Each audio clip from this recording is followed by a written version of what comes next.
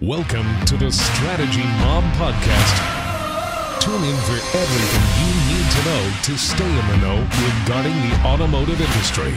Here's your host, Jason Harris. Hey, what's going on, Podcast Nation? It is Jason Harris here, and thank you for joining me another episode of Strategy Mob. I like that name. This is going to be fun. Sorry. Anyways, I have two amazing guests today. I have Patrina and Michelle with me today, who are both experts in the industry, and I'm going to give them an opportunity to kind of detail out their amazing origin stories for everyone out there that's watching and listening, and then we're going to get straight into our conversation. Patrina, I'm going to go ahead and start with you. How did you get into this crazy business we call the automotive industry? I fell into it by accident. I actually, to be honest with you, I didn't even know auto journalism was a career when I started. I actually did my master's degree at Carleton in journalism and ended up doing an internship. I was one of, I think, maybe about 6 people that were hired right out of grad school at CTV to write the news. So I was writing the news for Canada AM. And then it was unpaid, in the middle of the night for 6 weeks, hard labor, especially when you had no money.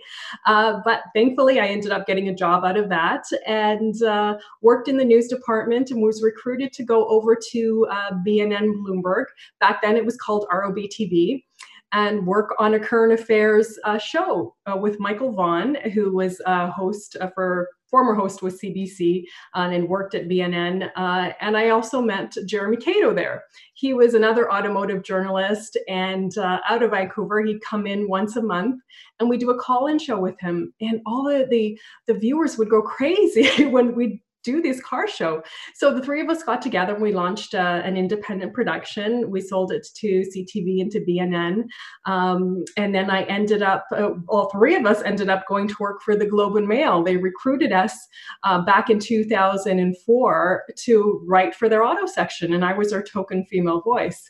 And I ended up doing, the independent production, working full time, and then doing my articles twice a month. And I couldn't handle it anymore. So I quit my job and started freelancing in automotive. And that was 17 years ago. And knock on wood, I'm still with the Globe and Mail freelancing and also have my own segment on CTV News Channel called Up to Speed, which airs every other Saturday. So very fortunate and very blessed. It's an amazing industry, but man, I had to work hard for it to keep up with and learn everything about the auto industry. Like I said before, I knew nothing about it. I find that actually really consistent in our industry is that you never just kind of walk into it at this level, like up here. That just doesn't happen. It's like, it doesn't matter which aspect of the industry that you're in. It was hard work and a crawl sometimes and a climb and a sprint and sometimes a slow walk. But, it's like everybody in this industry just feels like they have that kind of scrappy, just, I'm going to keep pushing, mentality, which is, I think, one of the reasons why I enjoy the industry so much. Michelle, I would love to hear your story, kind of how you got into this business. Yeah, I was going to say, I think that is true with everybody that I know, except those that were born into it, right? The PhDs of the world. So you like PhDs? I like DPK. What is DPK? Dealer Principal Kid. Oh, okay. Yeah. PhD, Papa has a dealership. Same general principle. Yeah. But yeah, I fell into it also. My background is very much on the technology side. So I've worked at a lot of different companies before automotive. I was at Realtor.com and eHarmony and other marketplaces that were connecting businesses and consumers together. And I got recruited in. I was contacted by Edmunds. And I remember the very first thing that I thought when that happened was, do they hire women? It's automotive. Well, do they hire women? So I understand, Trina, what you were saying about the token female, because I definitely felt that when I first entered the industry. But I was at Edmunds for almost 10 years. I led their marketing, channel. So everything from brand strategy, consumer marketing, dealer marketing, content marketing, social, you name it. It was a full stack marketing team. And I also oversaw analytics and operations. And that's very similar now, if I fast forward to today, I'm at Roadster. For those of you who don't know what Roadster is, we live in the world of digital retailing. We provide commerce solutions for dealerships, both in the United States and Canada, amongst other countries. So I am their Chief Marketing Officer. I've been there now for about 5 years, leading their efforts. And one of my biggest focuses, especially right now, given everything that's happening, but it really has been since the beginning, is education, and really trying to, as much as possible, help the automotive retail community understand how to modernize and what the technology does, but more importantly, what they need to do within their dealerships to be successful. Because I've always said it's 20% the technology, but it's really 80% what you do with it. And so letting people learn, from other dealerships and really be a resource to the industry at large. Well, what you do with it is really kind of the important takeaway there, right? A piece of technology is only as good as how well we can execute on it. Petrina, I'm sure you could probably attest to this. A Lamborghini is only as good as how well the person behind the steering wheel is. Absolutely. Isn't that any car? Or any car, really, at that matter, right? Hey guys, we're going to get into our conversation about kind of what I think that new norm is, and we're going to try to bring kind of some thoughts and maybe some best practices of how, as an industry, from the dealership level to the manufacturer level, we can kind of prepare for this. But before we do that, I would just kind of love to hear what is the current norm for you guys. And Petrina, I'm going to start with you. What is your current norm? Wow, it's changed significantly. My previous norm was traveling. I would jump on a plane every 2 weeks for car launches all around the world, for auto shows all around the world. I'd report on them for TV and for print and for my YouTube channel. And now that's significantly changed. There's no travel. So my current world is basically, I'm still doing, automotive TV reports when there isn't breaking news. I did one this morning for, the morning show in Hamilton, CHCH TV, talking about Earth Day and electric vehicles. I'm doing some articles, but certainly not as much as I used to, where you do maybe 6 to 8 articles a month. Now you're down to maybe about 2 articles a month. We're not test driving vehicles. All the press fleets, or most of the press fleets, have been grounded, which is of course a smart move. I'd rather have them err on the side of caution, because that there's a lot of contaminants in a car, and you don't necessarily want to be driving a vehicle that someone else may have driven, and maybe they do have the illness. So there's a lot of things that are concerning now. Definitely a different industry, definitely different stories. Before it was largely about car reviews, test drives. Now it's about different areas. You're looking at the effects of COVID. What is it going to mean for ride sharing in the future, car sharing in the future? What's it going to mean to auto sales in the future? We saw a huge drop in March in auto sales. I think it was about 47% compared to March of 2019. All of this is drastically changing the way we cover the auto industry, and the industry itself. Like I say, without the travel, there's a little bit less lackluster, I guess. I do miss the traveling portion of it, but again, rather err on the side of caution in these times. So travel, real quick. I actually want to know. All right. You've been to a lot of cool car launches and had the opportunity to get behind a bunch of vehicles. All right. What was your favorite one? Ooh, Lamborghini, I have to say, has a sweet spot in my heart.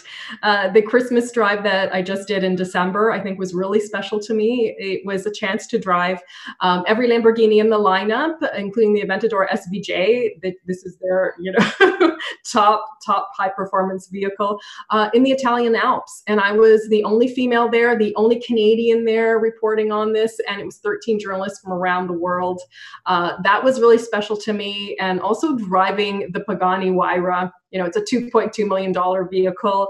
They came into Markham and were showing us the car. Gorgeous and actually car. I had a chance to drive that for Canada AM back in the day. So that was several years ago. But again, a really special vehicle because it was like a transformer car with, I think it was over 1,000 horsepower and luggage that was built into the vehicle as well. That's called customized. Really incredible. Actually, that's a perfect segue kind of into you, Michelle, because, it's... I drive a Lamborghini? Well, no, not so much. But the automotive industry is built around experiences, right? I mean, that's what it is. The cars themselves generate an experience. The dealership, the transaction has to generate an experience, all right? We now have to focus on an experience that in the past has not been our primary focus of experience, but our online experience, which is one thing that Roadster really does. This was the core of what you guys are bringing is an experience and a process and a technology to support that. And I want to talk a little bit about that. But before we do so, I want to know, what is your current norm? Yeah, I feel like it changes every day, if that makes any sense. What it was last week is a little different than it is this week. But like Katrina, I was traveling a lot. I actually, when we decided to ground our company, I was just coming back from a trip out in Kansas City. I was at the airport when that decision was made. So that is new. And I think my family is in some ways enjoying that I'm not on the road as much. But as a thought leader, but also as part of Roadster, we grounded our employee base pretty early on because our company is actually based in San Francisco, California, which is one of the very first metro areas that was significantly impacted. And so we went from being in dealership with, 2 to 3 days of training on our product to trying to scramble and figure out how to do it online. And so everybody is working from home. We are constantly in this type of engagement via Zoom conferencing, both with each other as well as our dealer partners. So it's definitely been a change. Although I think that what I find most interesting is how much relationship has remained. And what I mean by that, I feel like there's more of a connection that's happening. Even though we're not in person, I feel like I start every conversation in a very personal level of like, what's happening in your house? How is your family? Is your family okay? And because we're able to now with video conferencing see each other, now we're starting to go a little bit deeper beyond the business. And it's actually growing a lot of relationships, I feel, with a lot of our dealer partners around the world. So a lot of Zoom calls. As we were talking about before we got on the podcast, I also have 2 children in elementary school. So the biggest change for me has been trying to figure out how to homeschool in essence and work full time. Okay, tell us the truth. How's it going? It is the wild, wild west in my house. We set up a schedule in the morning and I say, see you guys later. Good luck. Best of luck to you.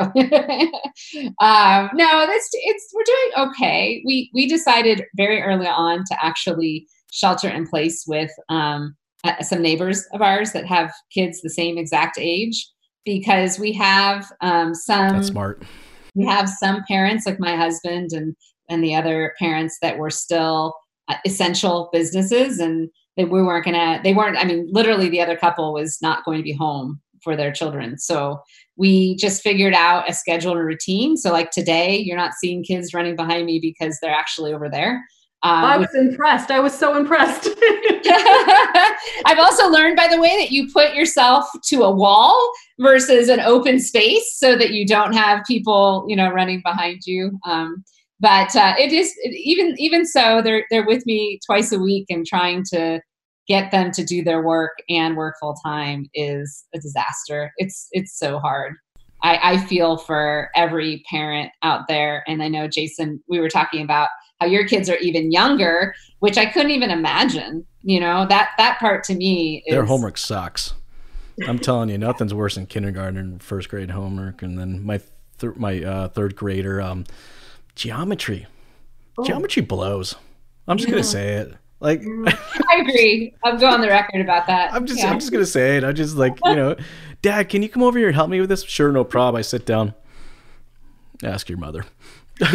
Well, do you guys, are you on Common Core? I don't know if that's made its way out. You know what? Right now, my kids actually jump on with their regular teacher for about an hour, hour and a half, and they do a video session. And then there are programs and just kind of like more like app-based type, learning that they've sent out, and they do that. So it's on and off. I will say there's a lot of random dance parties going on in my house right now. When we find like when things get like really kind of crazy and like overwhelming, and I'll just yell out, "Dance party!" And then it's like all of a sudden it's the kids aren't climbing the walls or jumping off the couches, but I don't know, they're at that age I can get away with that. Yeah. Our best investment that we've made during this pandemic is we bought a trampoline. And that was a good idea. Best investment, because when they're getting rowdy, we're just like, get out.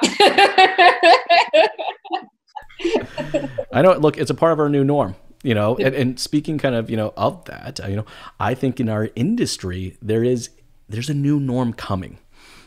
I think was it Michelle, I think maybe you mentioned, or maybe Trina, you mentioned it, was, kind of talking about how, this is going to affect, ride sharing programs.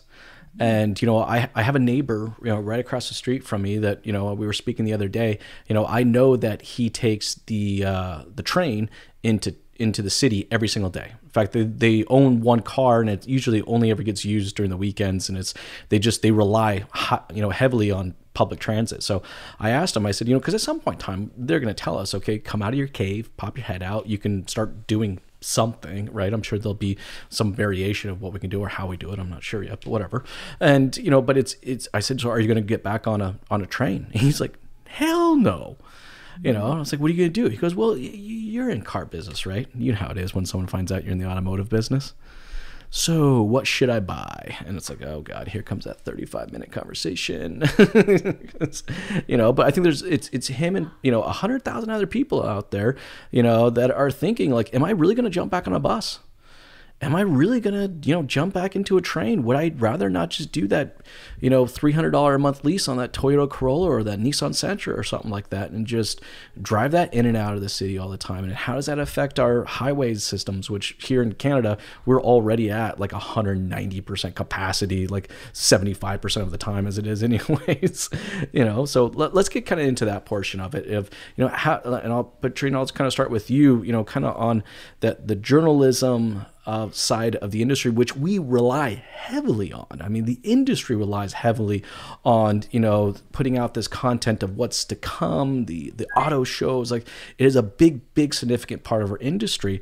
I think that's going to kind of fundamentally change, but I'd love to hear your thoughts on it. How do you think the new norm is going to play out for that side of the business? Oh, I think it's going to be completely different. In the past, auto shows, huge for media. Whether it was Frankfurt Auto Show, Geneva Auto Show, you have tens of thousands of people coming in, manufacturers showing off their latest vehicles.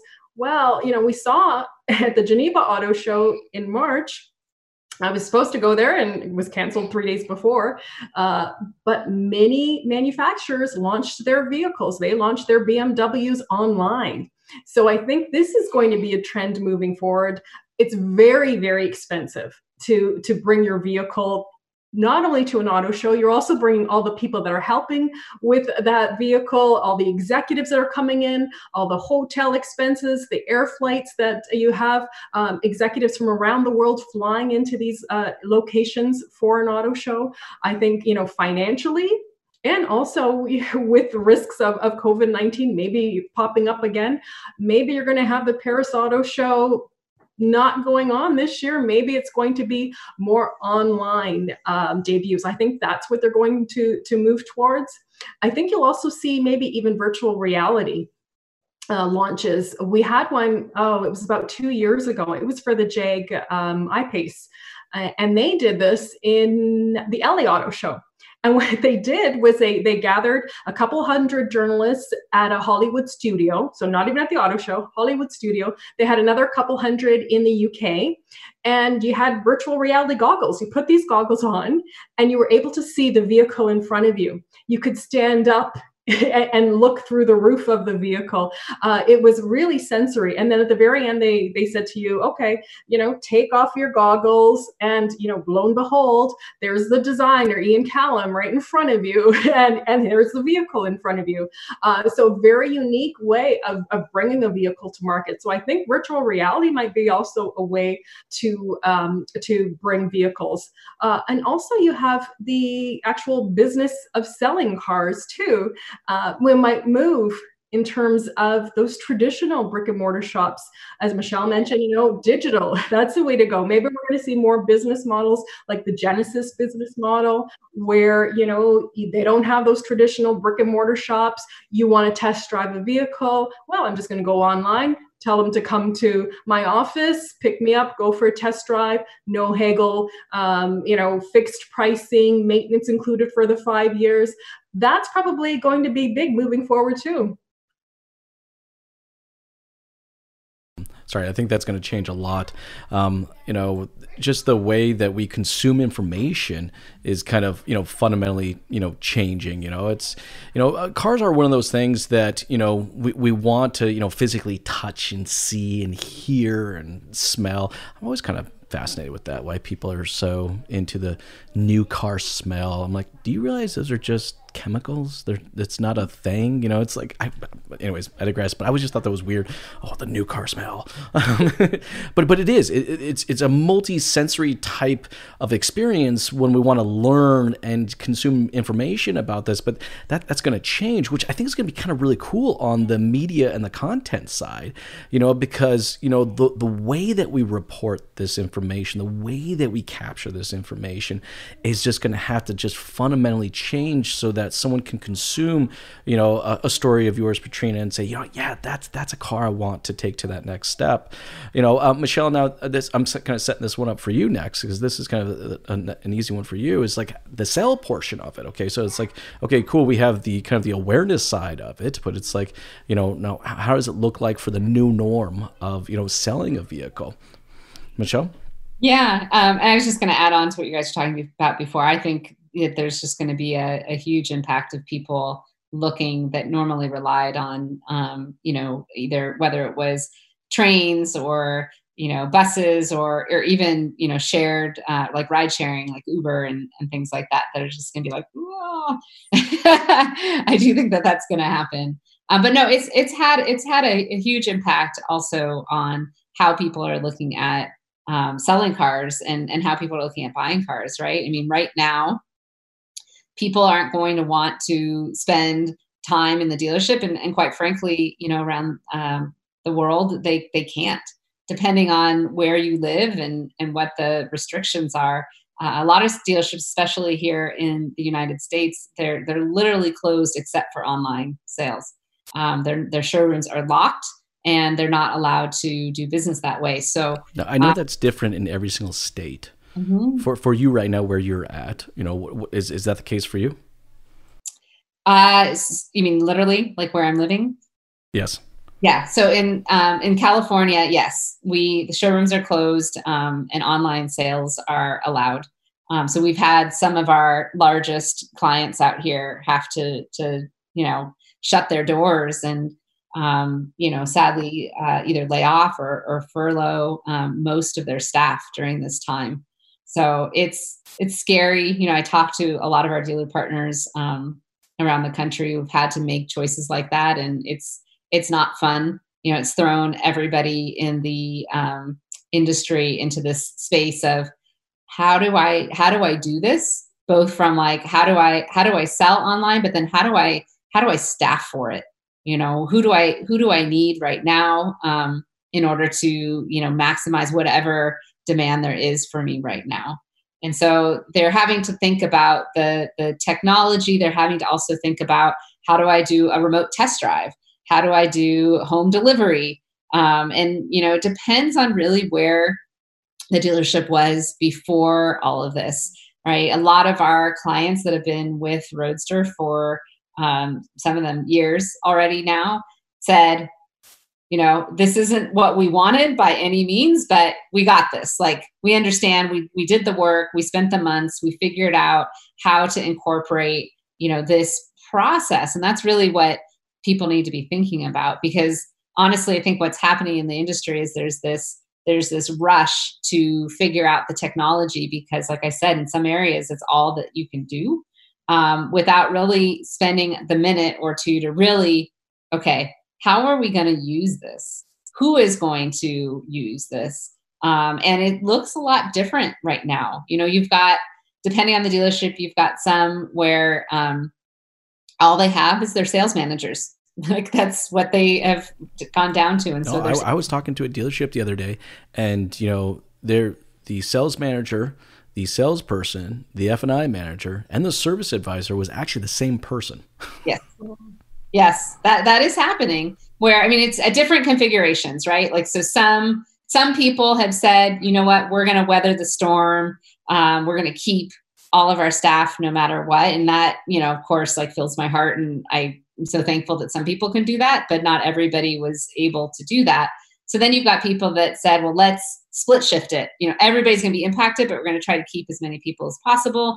We'll have, a morning shift and an afternoon shift, and never where their paths cross, because we're trying to keep social distancing. And so we're going to do that.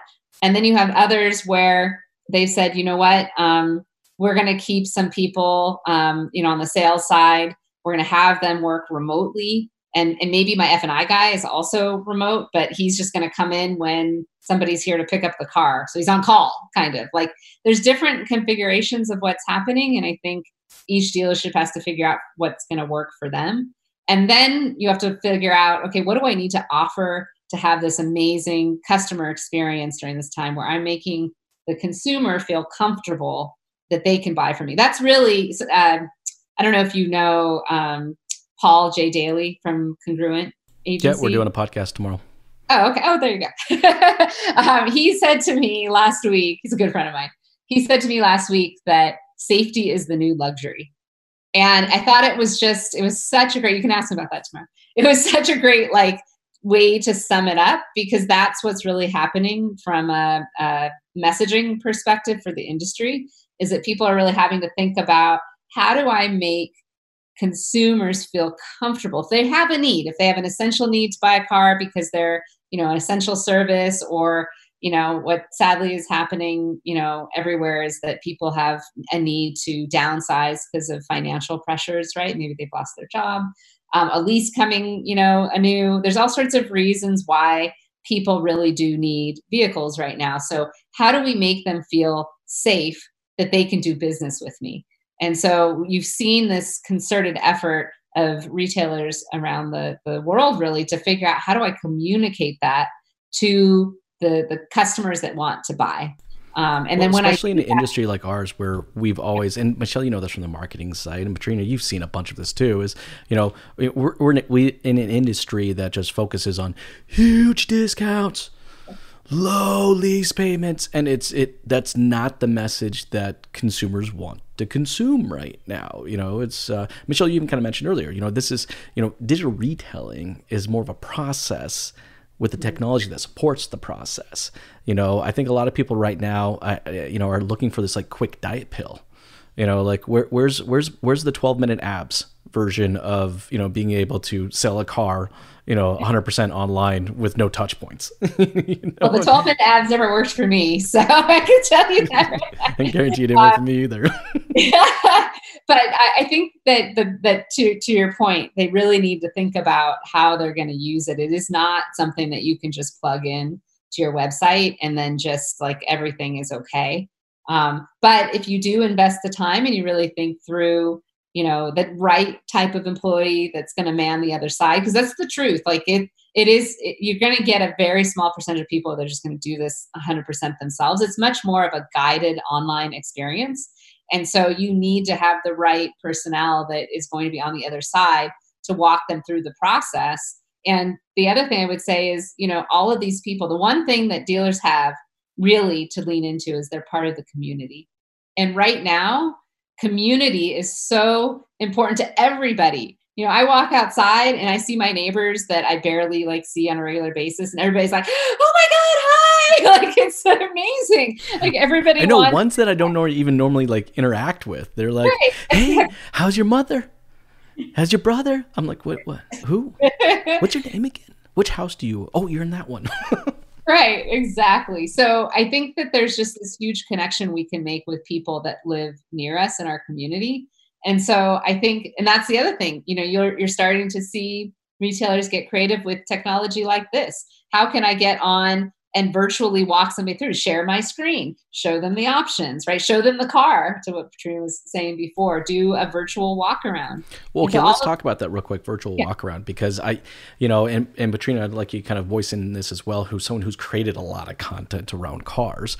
I've watched some of these guys' some of these virtual walkarounds, and Michelle, I'm sure you've probably seen some, and whew, man, there are some really, really bad walkarounds. I mean, just like, and here's the steering wheel, and those round things over there are called tires.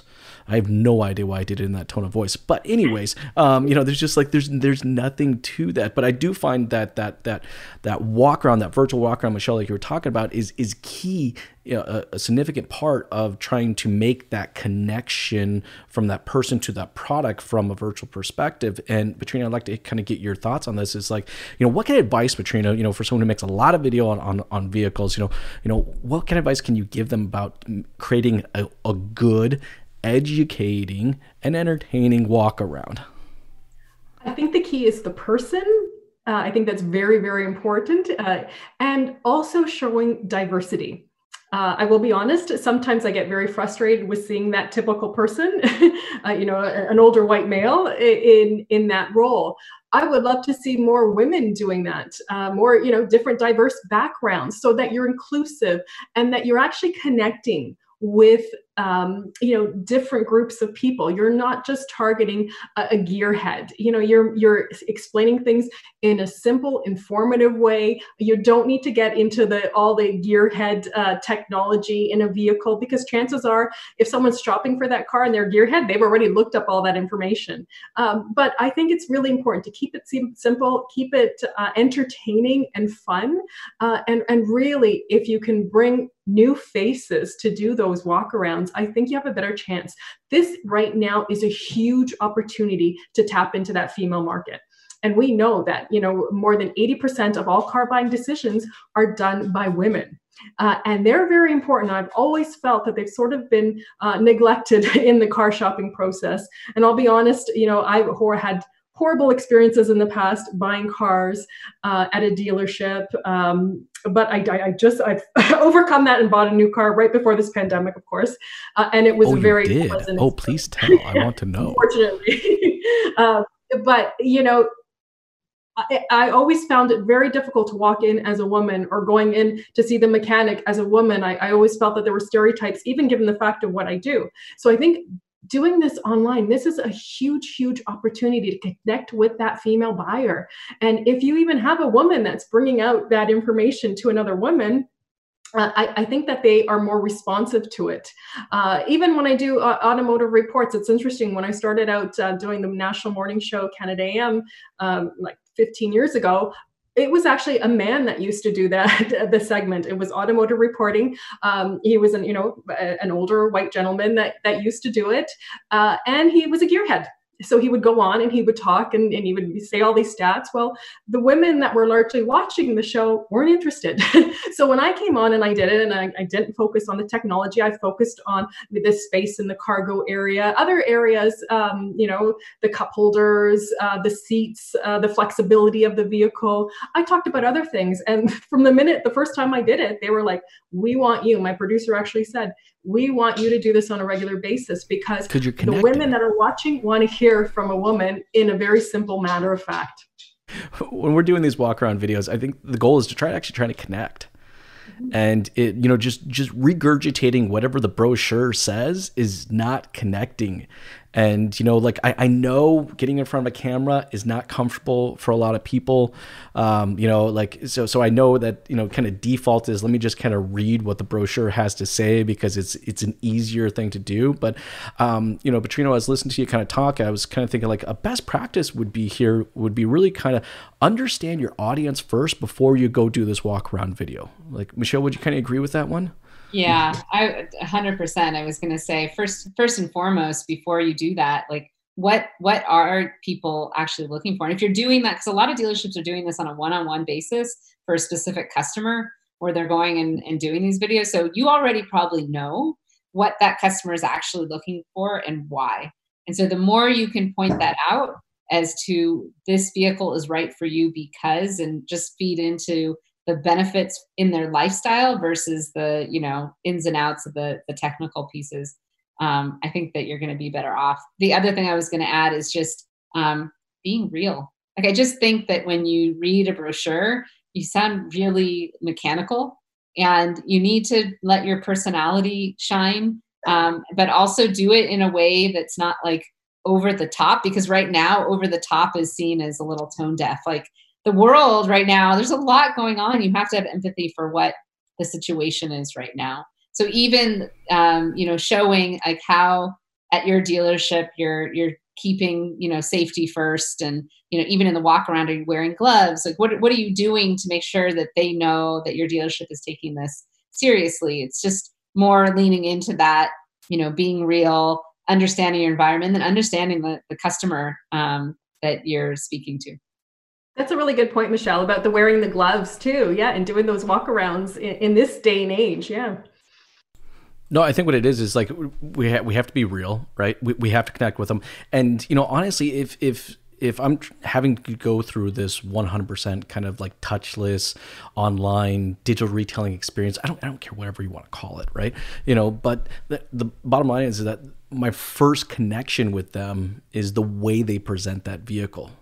Like that, the presenting of the vehicle is one of the most important parts to when they physically show up to the dealership. So it's absolutely going to be one of the most important parts to, connecting that connection, over device. Now, I will say that with devices though, and I'd love your guys' kind of thoughts on this too, is I find that there's kind of this level of like hyper attentiveness, where it's like, people in the dealership can kind of get distracted by what somebody was doing over there, or a noise over here, or, let me excuse myself and I got to go talk to my manager, and they jump on their phone, checking out whatever it is. It's like, now it's like we're face to face. Like it just seems like people are consuming more information. It's just absorbing in quicker and allowing them to make decisions. I mean, I just got done talking to a dealership before we jumped on this that sold 11 cars yesterday. Wow. Completely touchless, Wow. Little plug for Roadster, by the way. They're using Roadster.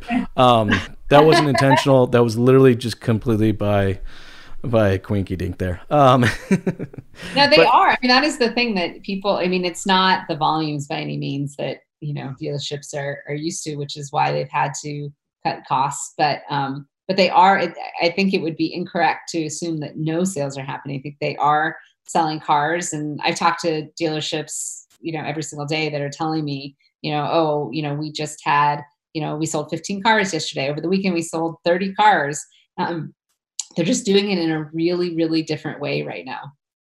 And, when you think about it, like regardless of, what your income is, and yes, we're going through tough times and you may have lost your job, but in Canada, there are 600,000 leases coming due this year. So people will need a car, and there are different options that they have to look at, whether they're going to buy it out, lease another one. The reality is, it's going to change, but there's still going to be people buying cars.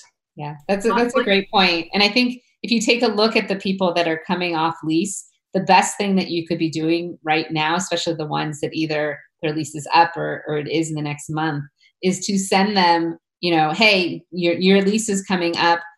I'm going to send you a link so that you can take a look at the newer version of that vehicle, or, other options that you have online. Like you can take a look at this now so that you're prepared.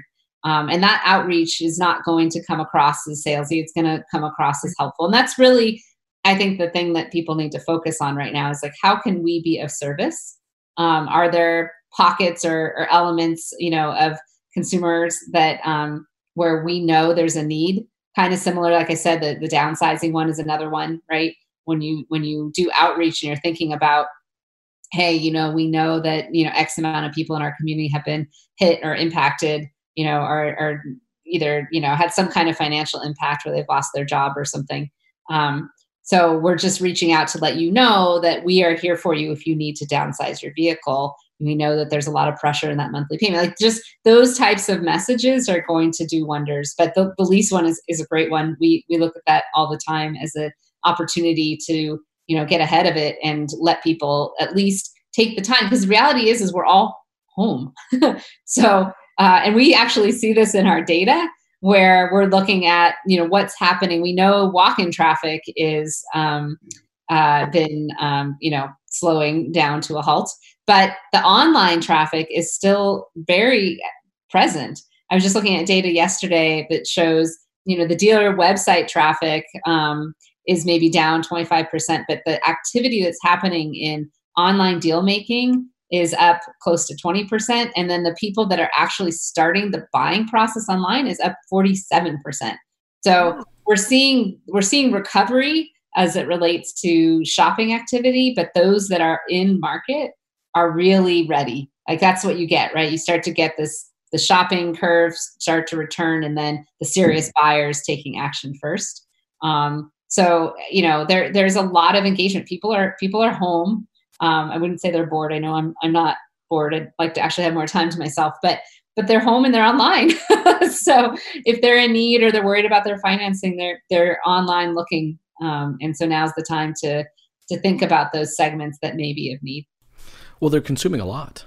I mean, Petrina, I don't know about your YouTube channel, but I know with mine, and I know with most people I've talked to, is that, I've seen a 23% increase in consumption of just my video content out there, which kind of makes, sense. And as an industry, and Petrina, I'd like to get your thoughts on this, and as dealerships too, how many dealerships out there still don't have YouTube channels? I know, it's amazing. Yeah. They just never thought to actually create the content to answer some of these questions to bring value. Again, we don't want you regurgitating what the brochure says, but I think there are customers out there that have legitimate questions about right now, like how can I defer my payment? How can I lower my payment? How can I get out of this vehicle and into a vehicle with a lower payment? It's like, those are videos that as dealerships we can be producing. Absolutely. And then the products themselves as well. So Petrina, I'd love to kind of get your thoughts on like dealerships out there that are thinking of getting into the video content game, but they're just, I don't know, there seems to have a mental roadblock. And how do you get over that? I think dealerships need to realize they need to change. And I think this is actually forcing them to realize, they've been stagnant for decades. They've done things in the same manner, but things are changing. And we especially saw this, unfortunately, with COVID-19. So this is a huge opportunity for them to kind of reinvent themselves and to stay with the times and being connected to consumers online, where you have so many viewers that are going online to see test cars, vehicles being tested, or like you say, have questions. This is a huge opportunity to launch a YouTube channel, to even do FaceTime live chats to talk about what can we do to make you feel more financially secure. We're offering to defer lease payments for the next 3 months. This is what we're doing to help you get through things. Let us know what else you need. Like there's a huge opportunity to connect with their customers, and I would go online. Especially now, there is time to build those different social media, not just YouTube, but social media as well, because you have a lot of dealers that don't really have even social media channels. Going onto Instagram and to Twitter and Facebook, all of that is a great way to connect with the consumer. Well, and I think that's what's kind of key, right? Is that, and Michelle, I mean, you can see this from the technology side, is, that we're having to be insanely transparent. And it's like we have to connect with the customer before we can do anything else. Like nothing happens until we can actually connect with them. Now, once we connect with them, then we can introduce them, to an online process and a way to kind of take the next steps. But none of that happens until we can actually get to that connection. Guys, I know that we could easily go on for probably another hour here and have a lot of fun doing that. And we probably just do a whole podcast on just kids and, just the industry and, my ordering Uber Eats and everything else. But before we go, all right, I get to ask my favorite question of every podcast because I always have fun listening to the answers of these. But I get to ask both you, what is pissing you off? So, Petrina, I'm going to start with you. Right now, what is pissing Petrina off? Auto insurance. Having to pay for my auto That's a good one.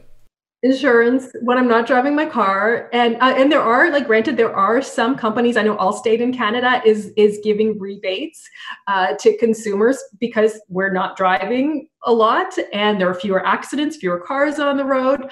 I have 2 vehicles right now. I have 2 different insurance policies. I contacted both of those insurance companies, asked them if I'm eligible for a rebate. No. So that's pissing me off. That's a good one. I agree with you on that one. In fact, I never even thought about that. I got 2 cars sitting outside as well. And I'm like, I'm not driving them. We were talking earlier before we started this podcast. I have not worn shoes for the last 2 weeks. So it's like, I'm not getting in the car. So everything gets delivered. It's a good call out. Rudy Toon, our COO, sent a message out to the company. This was a couple weeks ago. It said, call your car insurance company and lower the miles you're driving. There's no need right now, like to pay for the level of car insurance you have if you were doing like a big commute. I thought that was really good advice to your point. I think that's a great message. In fact, actually, you know what? If anybody's listening or watching to this podcast and they're looking for a message, they could easily just shoot a quick video and send out to their entire customer database. Like, I didn't even think about that. And now I know, and I'm probably going to make a phone call after we're done with this podcast. But before we go, I want to know, what is pissing Michelle off? Oh gosh, is it not PC to tell you that it's my children? You can absolutely do that because mine just walked in on me while we were doing this. So I can guarantee you that's what mine is right now. I think it's just more, everybody's stuck in the house together and my kids are very close in age. So they're constantly at each other's throats. It's almost like, that saying, like, distance makes the heart grow fonder. Well, it's like the opposite of that happening in my house right now. And I just think that generally along those lines, the school system, I'm having a really hard time with the school system situation. I know we talk often about modernizing the car buying experience, but the one thing I can't stop thinking about through this whole process is how teachers were so behind the times as it related to technology. And so it's got a trickle down effect, right? Like they didn't know what to do. They don't know how to teach my children this way. My kids don't know what to do. And therefore they need a lot of help and we're all trying to work. So it's definitely been pissing me off. I wish that I could hire somebody to virtually babysit my children and guide them through the online learning experience for me. That would be a great business. I think we just identified a new opportunity there. Yeah, that's like a pop-up business. You should take all of the people that maybe were either in college or are furloughed temporarily, and we should just deploy them to children that need somebody to walk them through their online learning experience. Well, I think Roadster has a new product that might be coming out in the course of the next couple of months. I'm just kidding. Actually, that'd be pretty cool. Hey, guys, before I let you both go, for everyone out there that's been watching and listening to this, and if you are watching and listening, thank you for watching and listening to the entire end because it's the best part, and would love to connect with you. What is the best way to connect with you? Petrina, I'll start with you. Sure. You can certainly get me on LinkedIn under my name, Petrina Gentile, also on Twitter, Facebook, Instagram, and my YouTube channel called Mota Ragazza, which means car girl. Please subscribe and tune in. I'm going to do that after this. I'm pretty confident I did because I get pop-ups when new videos come on, but I'll double check as well. Hey, Michelle, for yourself, what's the best way to connect with you? Yeah, Jason, for me, it would be just to email me directly, michelle@roadster.com. It's pretty simple. I mean, I've got all the social channels too, but why not just send it direct? The only other thing I also wanted to add is that at Roadster, we've been developing out a resource section on roadster.com called COVID-19 resources. And what we've been doing is we've been taking examples from dealerships across the country, marketing examples, best practices of what they're doing operationally, and also all of the state guidelines, and just to give it one central place for people to come to. So you can connect through the website too. Personally, just email me, but that's another resource that's available to people if they need it. That's awesome. That's a resource I'm going to have to check out after this, because that is a good point. Like trying to find one central consistent place, to kind of guide me through, the kind of the do's and the don'ts and the best practices. That's really cool. That's very cool that you guys have taken the time and allocated the efforts to put that together. Hey, again, thank you both for taking the time to jam with me today. This was a ton of fun. Thank you. Thanks, guys. Have a good one. I'll see you later. Bye.